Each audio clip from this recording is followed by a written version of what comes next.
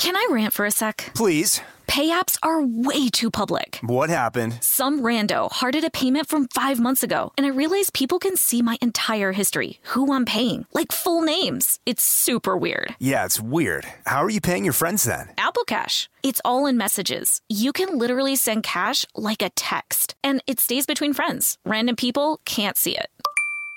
Did you just pay me $1 on Apple Cash? Shh. Services are provided by Green Dot Bank, member FDIC. Terms apply. When you think about the future, what kind of technology do you envision? Whatever the future holds, artificial intelligence will undoubtedly be at the heart of it all. Join Graham Class as he hosts Season 2 of Technically Speaking, an Intel podcast, and hear from the minds transforming healthcare, retail, entertainment, personal computing, and more with the help of AI. Tune in every other Tuesday and explore the latest technology that's changing our world today and creating a more accessible tomorrow. Listen to Technically Speaking, an Intel podcast on the iHeartRadio app, Apple Podcast, or wherever you get your podcasts. A new season of Bridgerton is here. And with it, a new season of Bridgerton, the official podcast. I'm your host, Gabby Collins, and this season, we are bringing fans even deeper into the ton. Watch season 3 of the Shondaland series on Netflix. Then fall in love all over again by listening to Bridgerton, the official podcast, on the iHeartRadio app, Apple Podcasts, or wherever you get your podcasts. Subscribe to catch a new episode every Thursday.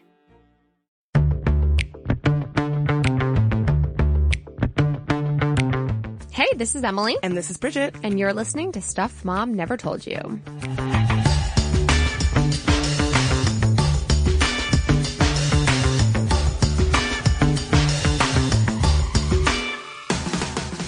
So I'm so excited for today's episode because something you know about me if you follow me on Twitter is that I love television. There's nothing I love more than TV.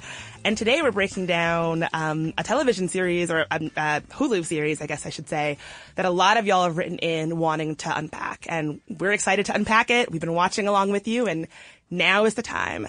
So today we're talking about The Handmaid's Tale. I should say 2 quick things. If you haven't seen The Handmaid's Tale, spoiler alert, spoiler alert, spoiler alert. We are going to get into the plot details. If you haven't seen it and you want to see it and you don't want it spoiled, skip this one. Skip this one, for sure. Also, trigger warning, this show is one of the most traumatic things I've ever seen. It deals a lot with really heavy issues around rape and violence against women and a whole lot of really heavy stuff. So just trigger warning that is what's happening in this show. So that's something that's going to be tough. Just know that. Yeah. And if it's not safe for you to listen, you don't have to. And if it is going to be later, you can always come back. But I remember getting a lot of tweets when we first launched the show of women requesting, and we got tons of emails from y'all requesting The Handmaid's Tale as a topic. And I was reticent to start the series. I was like, I already feel like I'm living in a dystopian nightmare. I don't want to get my entertainment from a really scary dystopian future in which women were persecuted, because I already feel like that is my reality. And then Bridget was like, are you watching? You need to watch. And I was like, okay, I'll do it for the podcast. And once I was in, I was hooked, but it was traumatizing. It's heavy. I watched it. I had to space it out. I watched like one. I couldn't watch more than one in a day. Really? And when I would, oh God, no. I binge watched it. And when I would watch it, I would have to have a palate cleanser. So I would have a couple episodes of Bob's Burgers queued up or something real silly, just so I could sleep at night. I love it. That's smart. So that's a good tactic if you want to watch it, but you don't want to be horribly, horribly bummed out and depressed about things. I rely heavily on the subreddit iBleach. Have you heard of that? It's like puppies and kittens and it's like when you've fallen into too deep a hole on the internet. Yeah. Get your iBleach ready for this one because it's a tough watch. So if you don't know about the show or the book, basically what's going on in The Handmaid's Tale is that there's been a takeover of the government by Christian fundamentalists, and there's been basically women are no longer people with full rights. And it happened sort of bit by bit. People didn't sort of realize what was going on. Women aren't able to work or have money. All the women who are employed have to get kind of mass fired, and their bank accounts are frozen. And they have to give their money if they're married to their husbands. Yeah. Which is sort of chilling. And then rape culture comes into effect, in which social standards for what is deemed an appropriate woman versus a slut, it becomes very clear and communicated to women who are out jogging, for instance. They're shunned and shamed for wearing shorts or wearing tank tops and things like that. Right. Like the sleeve ban that was just placed, the sleeveless dress ban that was just implemented in the United States Congress. Correct. So in this kind of unsettling world of Gilead, that's this scary, messed up place, fertile women are handmaids, and they basically sort of serve as wombs for high-ranking men in the government called commanders. Every month they have a ceremony where they have to lay in between the legs of the commander's wife while the commander basically rapes them and holds their hands down, and it's very, very scary and very, very messed up. But it's called a ceremony. It's called a ceremony, and that's some real, like, doublespeak going on there.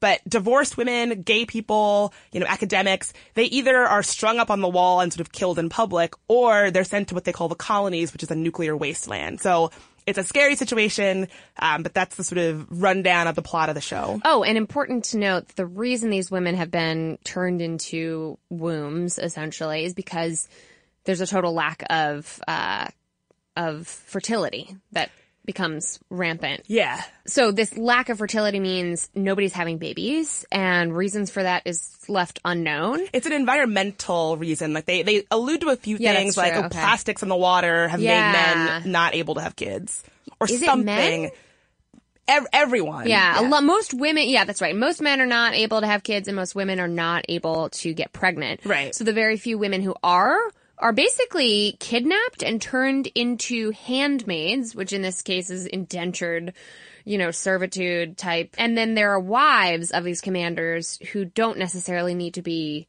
reproductive, but they are part of the system of very similar to caste systems, in which there are different levels of classes of people, and women included, who are treated very differently in this system of oppression. Right. So older women who are no longer fertile, I think were they Marthas?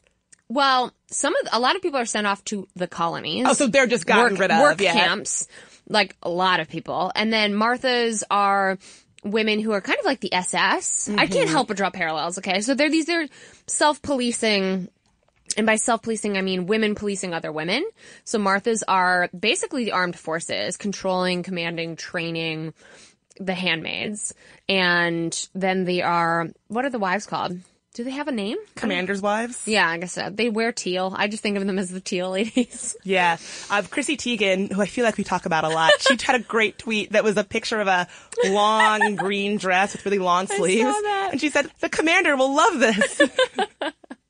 So the teal ladies. And then all the handmaids wear red, and it's heavily combined with religious speech and very structured lives for these women. They can't go anywhere alone. They can't read. They can't gather in groups. They have to walk in twos. And what I think is fascinating about the show is the way that it plays on this idea that you never know who you're talking to, if they're an eye, if they're gonna rat you out for doing something the wrong way, and so you're never quite sure who to trust. And so I thought the relationship between Offred and what's her name, Lorelai Gilmore. Yeah, I'm forgetting the character's name. Yeah, but they both think the other is this pious, because some women have bought into this system. Oh yes, oh yes. But yeah, it's interesting how the show shows womanhood. In terms of it being, sometimes you can't trust other women, sometimes other women have bought into it, sometimes other women, like there's a really compelling woman who has sort of bought into it because she's like a former addict, and she said, you probably as good as it gets. Yeah, for me. My life isn't gonna get any better. You probably had a good job and chopped in anthropology. My life is not like that. Was not like that. This is a better situation for me, which is hard to believe, but there you have it. That's such a good point. So we could go all day in talking about the intricacies and like the summary of this intensely amazing and rich program. I need to just, as a disclaimer, say that I never read the Margaret Atwood book rendition of this that this is based on. So I know the rendition of this as told through Hulu. You read the book many years ago. I read correct? the book in high school. Yeah. Which I think a lot of people did. Yeah. It was, I went to Catholic high school. It was reading. That's interesting. Yeah. Reading about a a really heavy fundamentalist religious takeover of a government while you're in Catholic school was an interesting situation. So I know this show sounds really far-fetched, but according to Margaret Atwood, she's often talking about how she based this on things that have happened in real life. She says, Handmaid's Tale is not a fantasy. It is a reality-based book. I call it DJing reality, condensing reality into a mashup. And so, I mean, I think that this is her interpretation of what's happening. So I don't know that all the things that happen in the book are based in reality. Yeah, I raised my eyebrows at that, thinking like, okay, where in the world are the wives holding the handmaids down for the men to basically rape them and taking part in this? I don't know where that's happening. But I think her broader point is, look at what happened in the 17th century with Puritans settling America. Look at what's happened in the past 30 years alone in Afghanistan, where women went from having significant rights to a culture that of modesty as an oppression, and religious extremism, that has completely transformed the role of women in Afghanistan society, to in Romania, where Decree 770 dealt with a plummeting birth rate in the 1960s by outlawing the use of contraception and abortion. Like, this is what was so terrifying to me watching the show, were the flashbacks, which I heard weren't in the book, right? Right. I completely agree. It's these people can argue about whether or not this is, a plausible situation, yeah. But as someone who works at the intersection of, politics and reproductive health, I can tell you that this is, it's not untrue that we are living at a time where attacks on women's health and reproductive freedom and body autonomy is being threatened. That is absolutely a true fact. And I think the flashbacks make the point that it happens bit by bit, and we don't really notice. And we're so overwhelmed by it that we don't even watch the news. It's too much. It's this idea of, it's totally rational to be a little bit complacent as your rights are rolled back and chiseled away on the slippery slope to watching a democracy crumble. And that's the other part of this, that, democracies are not guaranteed. We know this. Many other countries, that have had longer serving democracies than our government have crumbled, have collapsed. We've seen governments crumble.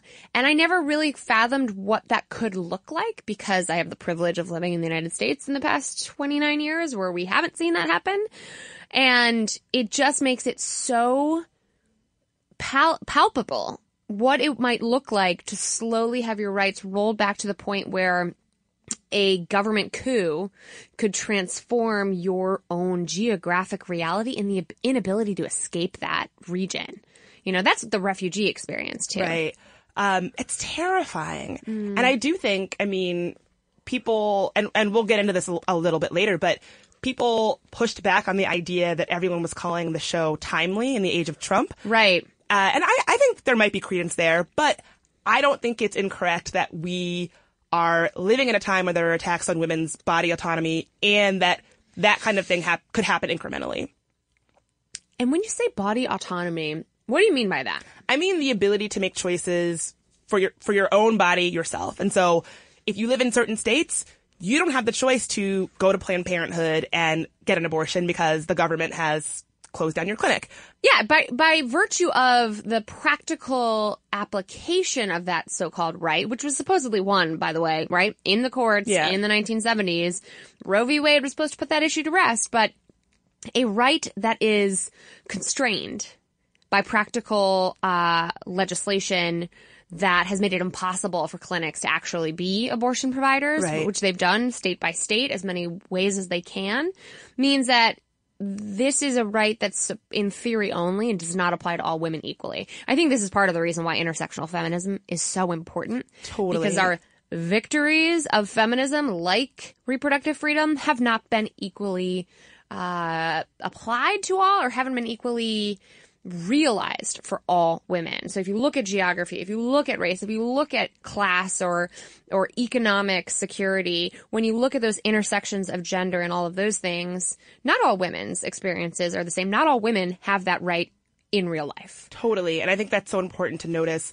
Also, things like legislation that says, okay, well, if you want to exercise your constitutionally or your Supreme Court protected right to get an abortion, we have to give you a transvaginal ultrasound for no medical reason. Right. You know, things like that. Punitive. It is. It's so punitive. And I think that's what the show it illustrates, that these things, they're not medically sound, or they're not done for your own safety. They can make you think they're done for your own safety, but it's not. And that's what it's all about. It's about control. It's about control, and it's about seeing women not as human beings, but as vehicles for life, for vehicles for someone else to create, right? That's what was so chilling about the way they talked about women's bodies in The Handmaid's Tale, and the way that the handmaids' bodies were used like livestock, truly. I mean, they use cattle prods. And yeah, exactly. And you know how I feel about the whole meat industry in this world anyway. So the idea that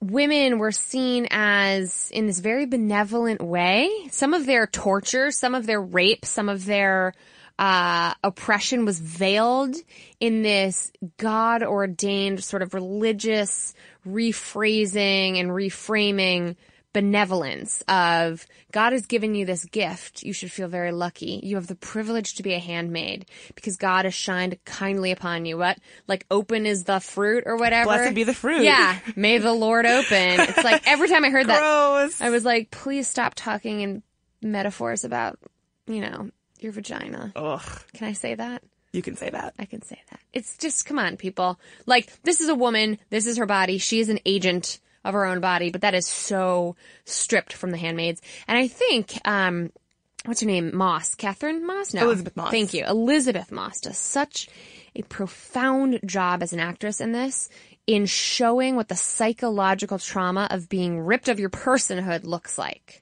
of being stripped away and made to feel like you're not a human being. Yeah, and that's one of the things that I think on the show is so salient, is how things like jokes, how things like, you know, playing Scrabble, how these things remind her, getting a magazine, these things remind her of her life before and what it was like to be a person, what it was like to have opinions, and what it was like to, you know, be able to express those opinions. And that's something that is completely stripped away from her life as a handmaid. Yes. So I think we should talk more about some of the inner workings of Gilead, race, the role of women, after a quick break and a word from our sponsor. This episode is brought to you by Snagajob. Snagajob is where America goes to hire, with the deepest talent pool in hourly hiring. With access to over 6 million active hourly workers, Snagajob is the all-in-one solution for hiring high-quality employees who can cover all your needs. On demand, temp to hire, part-time, or full-time. You name the position: warehouse worker, retail associate, grocery store clerk, fitness trainer, baker, stylist, bellhop, podcast producer. Yeah, Snagajob's got a worker for that. With their easy-to-use platform, you're able to seamlessly post and fill available positions quickly with a dedicated customer support team to provide all the help you need along the way.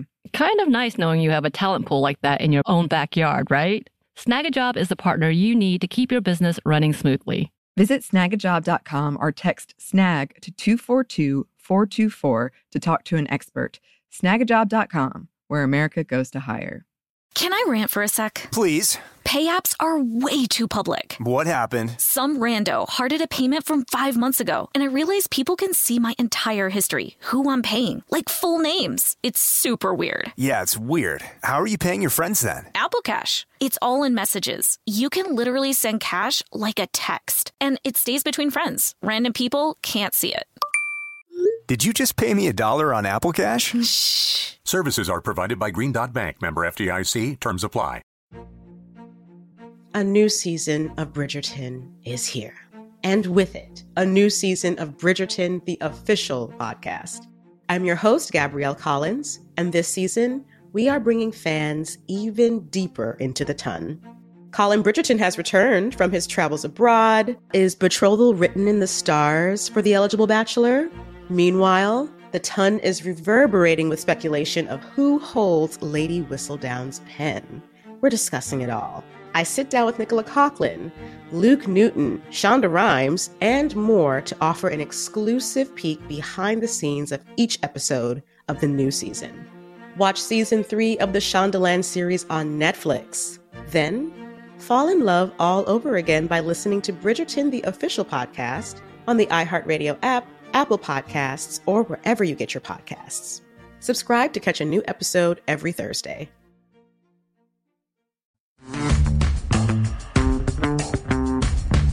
we're back, and we were just getting kind of fired up about this really intense show, Handmaid's Tale.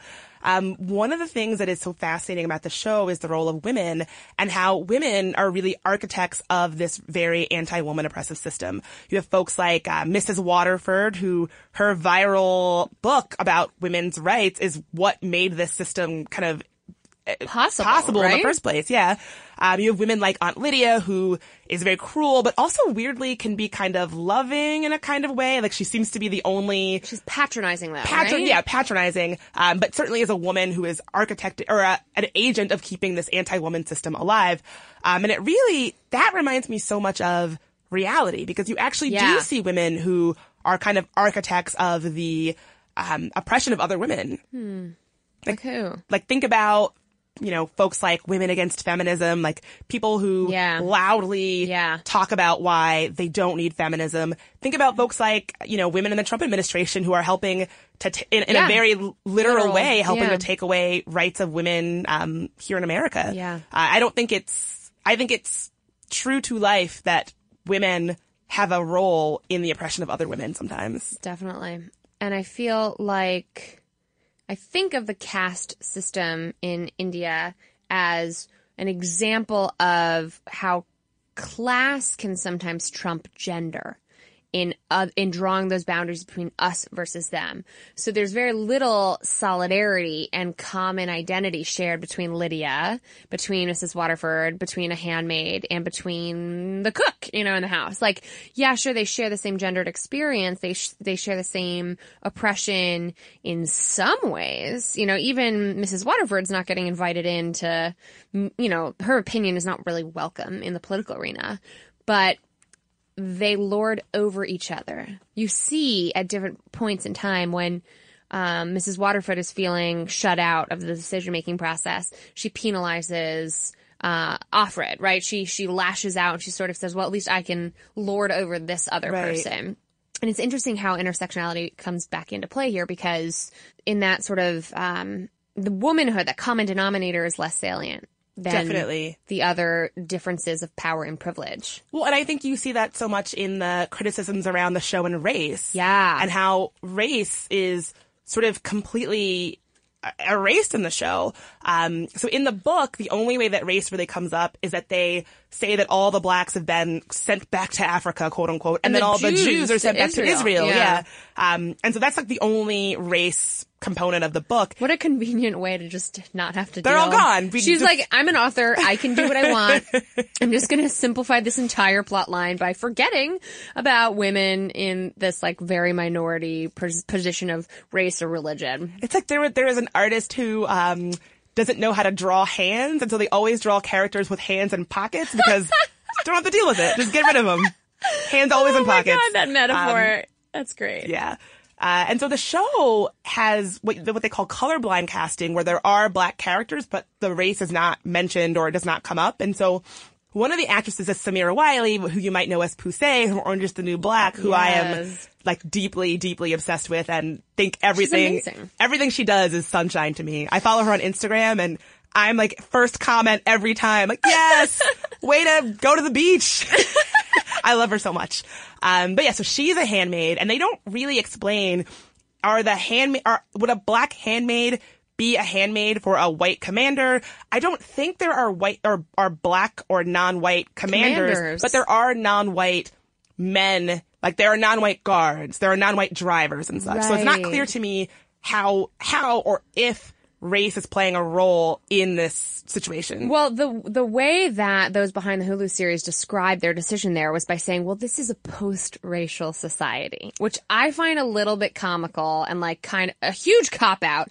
So you're telling me that we've regressed when it comes to gender, but we are somehow woke and tolerant and inclusive on race. Yeah. Like those two things could ever coexist throughout history. I loved this article in The Undefeated by Soraya Nadia McDonald. She says, so Gilead is post-racial because the human race is facing extinction, and that prompted Americans to get over several hundred years worth of racist education and social conditioning that depicted blacks as inferior and less than human because Jesus? You know, I have a hard time buying that would be the case. It Yeah. seems really unlikely for me to swallow that because this oppressive government took over and women are now less than human. We're all kumbaya. We're all kumbaya on the race front. I don't buy that at all. But the show would have you believe that. Yeah, and I feel like, I mean, I see the intent here, though. They were trying to be inclusive in their casting, but it really required more creative energy around the storyline, don't you think? Yeah, I mean, that's what the producers of the show have said, that they, you know, when Samira Wiley walks into a casting room, you cast her because she's amazing, beautiful and amazing and talented and smart, and please call me. But I'm just kidding. That sounded creepy. No, I like it. Call the show. Let's get her on. Oh my God, I would die of happiness. I would pay money to see you meet her and freak out. I would die of happiness. Right. I would die of happiness. I'm going to try to make it happen. But yeah, so, and part of me gets that. And I actually love, as a woman of color, I actually love when casting directors say, we casted for the best person. I saw that with Louis C.K. On the show, his kids are clearly white, and when they show their biological mother, she is a woman of color, and they don't explain how, like, what the situation is. And he just said, yeah, she was the best person for the role, so we cast her. It also happened in one of my favorite movies, The Craft. The black character in that movie, she wasn't written to be a black woman, and she just came in and was the best, and so they put her in. So I, on the one hand, like that, but also I think it warrants a little bit more explanation or a little bit more of teasing out, I think, for a show like Handmaid's Tale. I agree completely. And I would add to that there is another problem with race that's not dealt with in the show, but it's sort of omnipresent, that Noah Berlatsky at The Verge wrote about,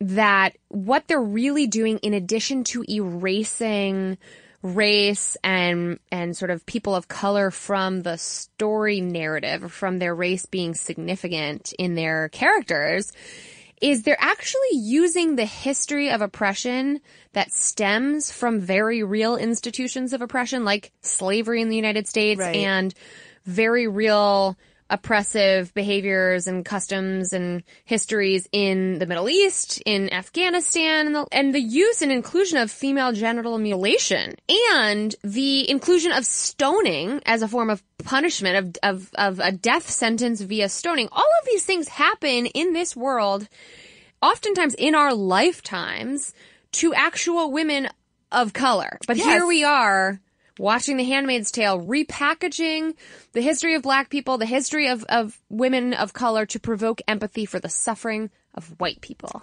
I think it's such a legitimate criticism, right? In the 1960s and 70s, Mexican and Mexican-American women went into hospitals for C-sections and got sterilized without their consent. The same thing happened to black women in this country not even that long ago. And so, you know, people have made the point that the kinds of really, really oppressive systems that these women are living under, things like not being able to gather in groups, not being able to read, public spectacles of their deaths, that happened in America to black women and black men. The fact that they're using these very real horrors that have historical precedent for women of color as a storytelling device, I think it's fair to ask whether that's okay.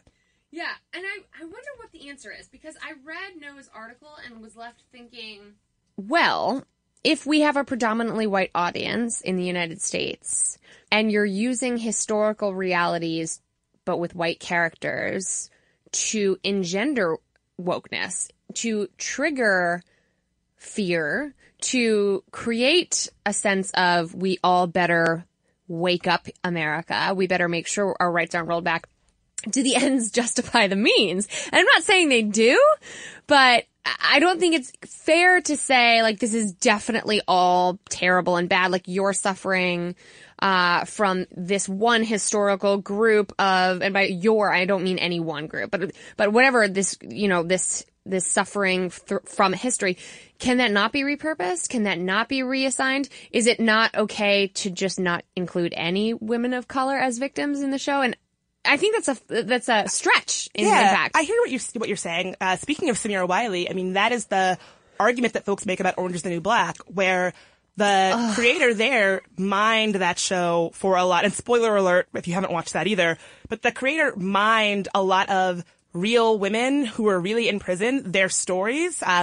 When spoiler alert, when Samira Wiley dies on the show, that she says, "I can't breathe." And when asked about this, the creator of the show said, "It was really important to me to highlight the stories of women who are often marginalized women who are behind bars, and people wouldn't do that if it wasn't, people would not grapple with those stories if it didn't have, Piper as the white protagonist. As the white protagonist who's telling these stories." But it is different because she is showing, she created, we were all sobbing watching that character, Samira's character, die. That was like the most horrific episode of anything I've ever watched, maybe until Handmaid's Tale came out.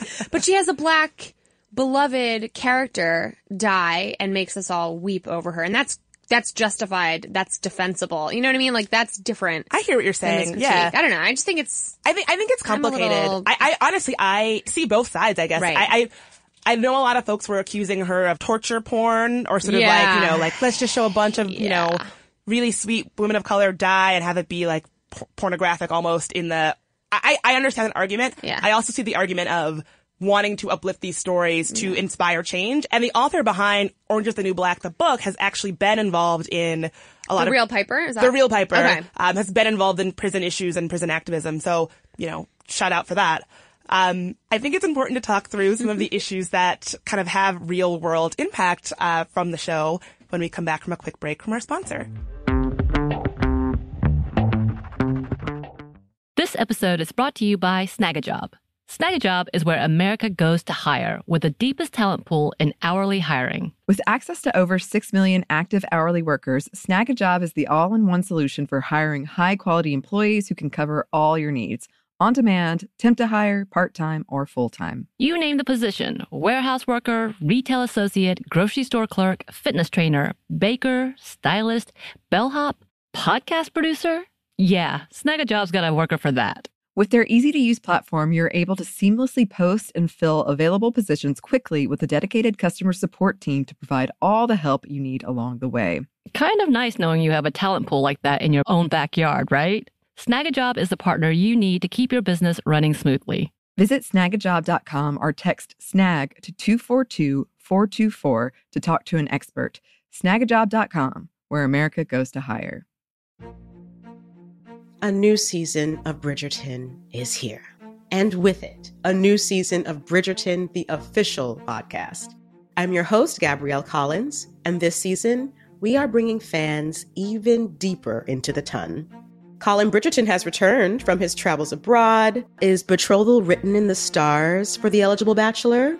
Meanwhile, the ton is reverberating with speculation of who holds Lady Whistledown's pen. We're discussing it all. I sit down with Nicola Coughlan, Luke Newton, Shonda Rhimes, and more to offer an exclusive peek behind the scenes of each episode of the new season. Watch season 3 of the Shondaland series on Netflix. Then, fall in love all over again by listening to Bridgerton, the official podcast, on the iHeartRadio app, Apple Podcasts, or wherever you get your podcasts.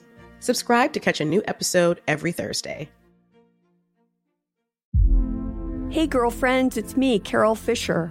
I'm so excited to tell you about the brand new series of The Girlfriends.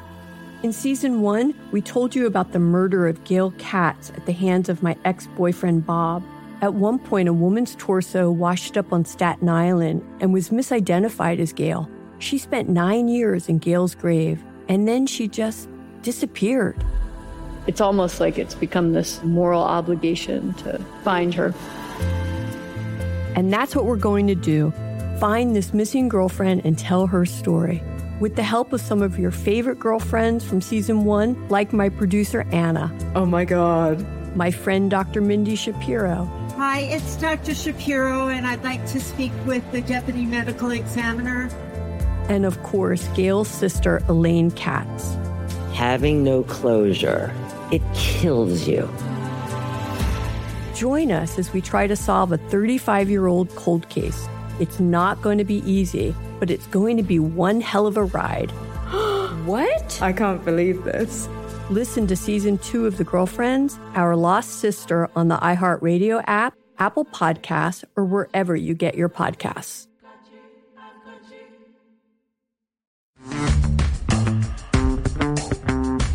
And we're back. We're just talking about some of the nitty-gritty of the show Handmaid's Tale. And one of the things that I think is so fascinating about this show is that in real world, not in Gilead, here in Earth. What is currently the United States of America. Yeah. Folks have been using handmaids as a form of protest against... Handmaids, like outfits. Like yes. cosplay. Protest cosplay. So when Trump went to... that should be more of a thing. Protest cosplay? Yeah. Oh, I like it. So when Trump went to Poland, lots of women dressed as handmaids in the red outfits and the white winged head coverings. Wings off, ladies. Yes. To protest his visit. Here in America, women rocked their wings and red outfits to protest Trump's Trump Care, which defunds Planned Parenthood. They gathered on Capitol Hill wearing their outfits to sort of send a signal that this wasn't okay.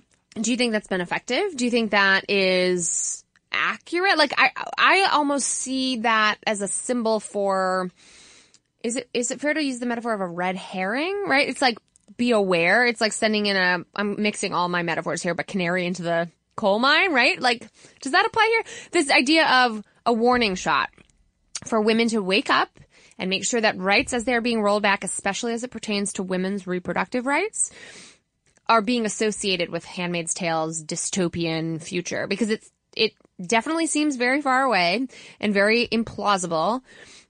But by evoking the handmaid, image, what they're saying is this is what could happen. I see both sides of that argument. Writing at The Guardian, Jessa Crispin is not sure at all that we should be associating Handmaid's Tale with Trump and things like that. She writes, if this propaganda is not being used to sell us a war, we should be interested in what it is selling us instead. That so many women are willing to compare their own political situation, living under a democratically elected president with no overwhelming religious ideology, with the character's position as sexual slaves and baby incubators for the ruling class, shows us that it is always satisfying to position yourself as the oppressed bravely struggling against oppression.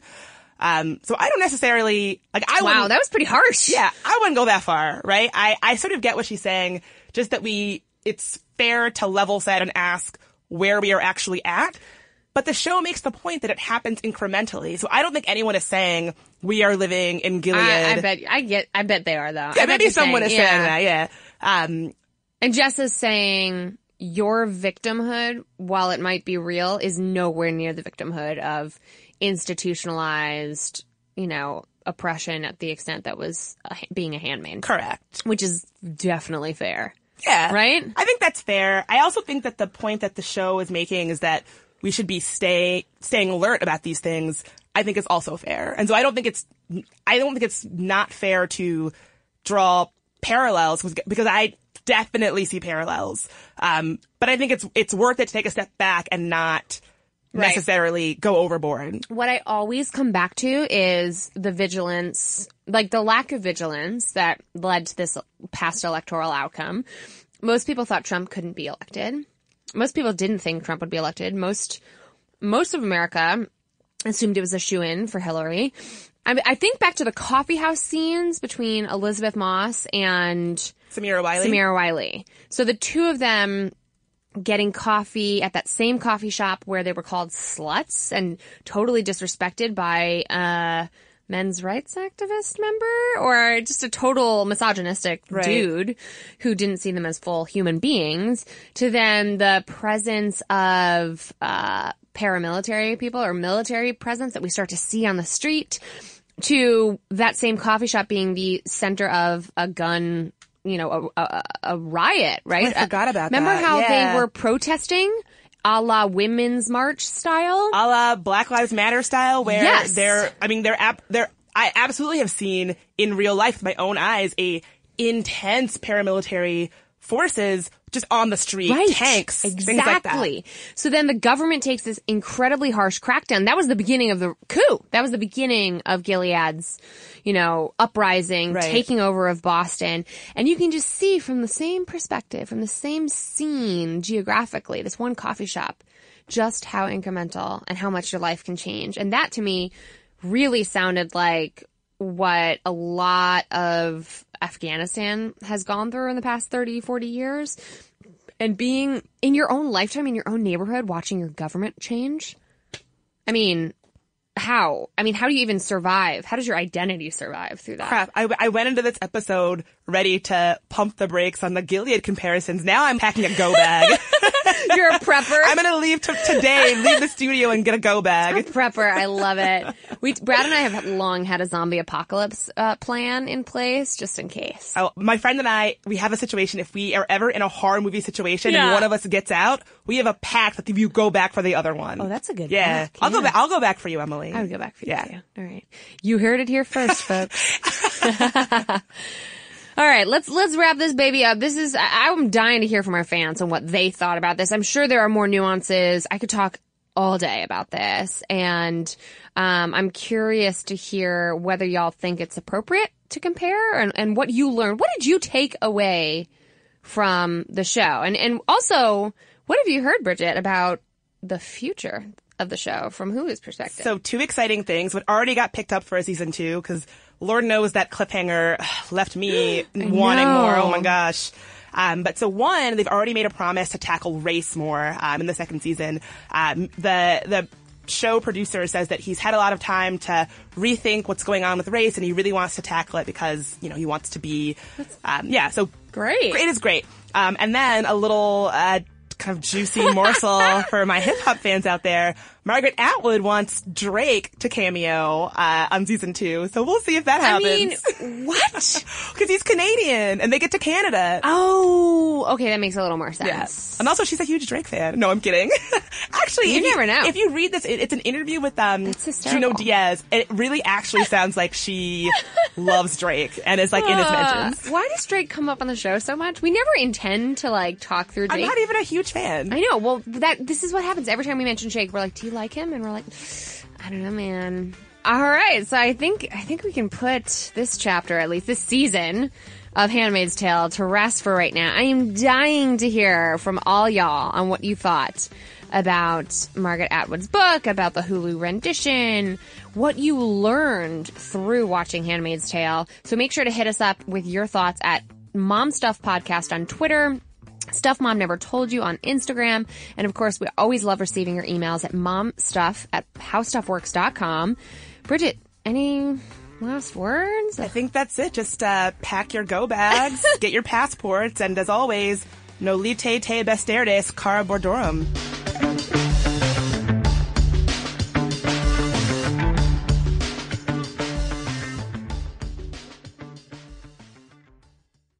A new season of Bridgerton is here. And with it, a new season of Bridgerton, the official podcast. I'm your host, Gabby Collins, and this season, we are bringing fans even deeper into the ton. Watch season 3 of the Shondaland series on Netflix. Then fall in love all over again by listening to Bridgerton, the official podcast, on the iHeartRadio app, Apple Podcasts, or wherever you get your podcasts. Subscribe to catch a new episode every Thursday. Hey girlfriends, it's me, Carol Fisher, back with another season of the global #1 podcast, The Girlfriends.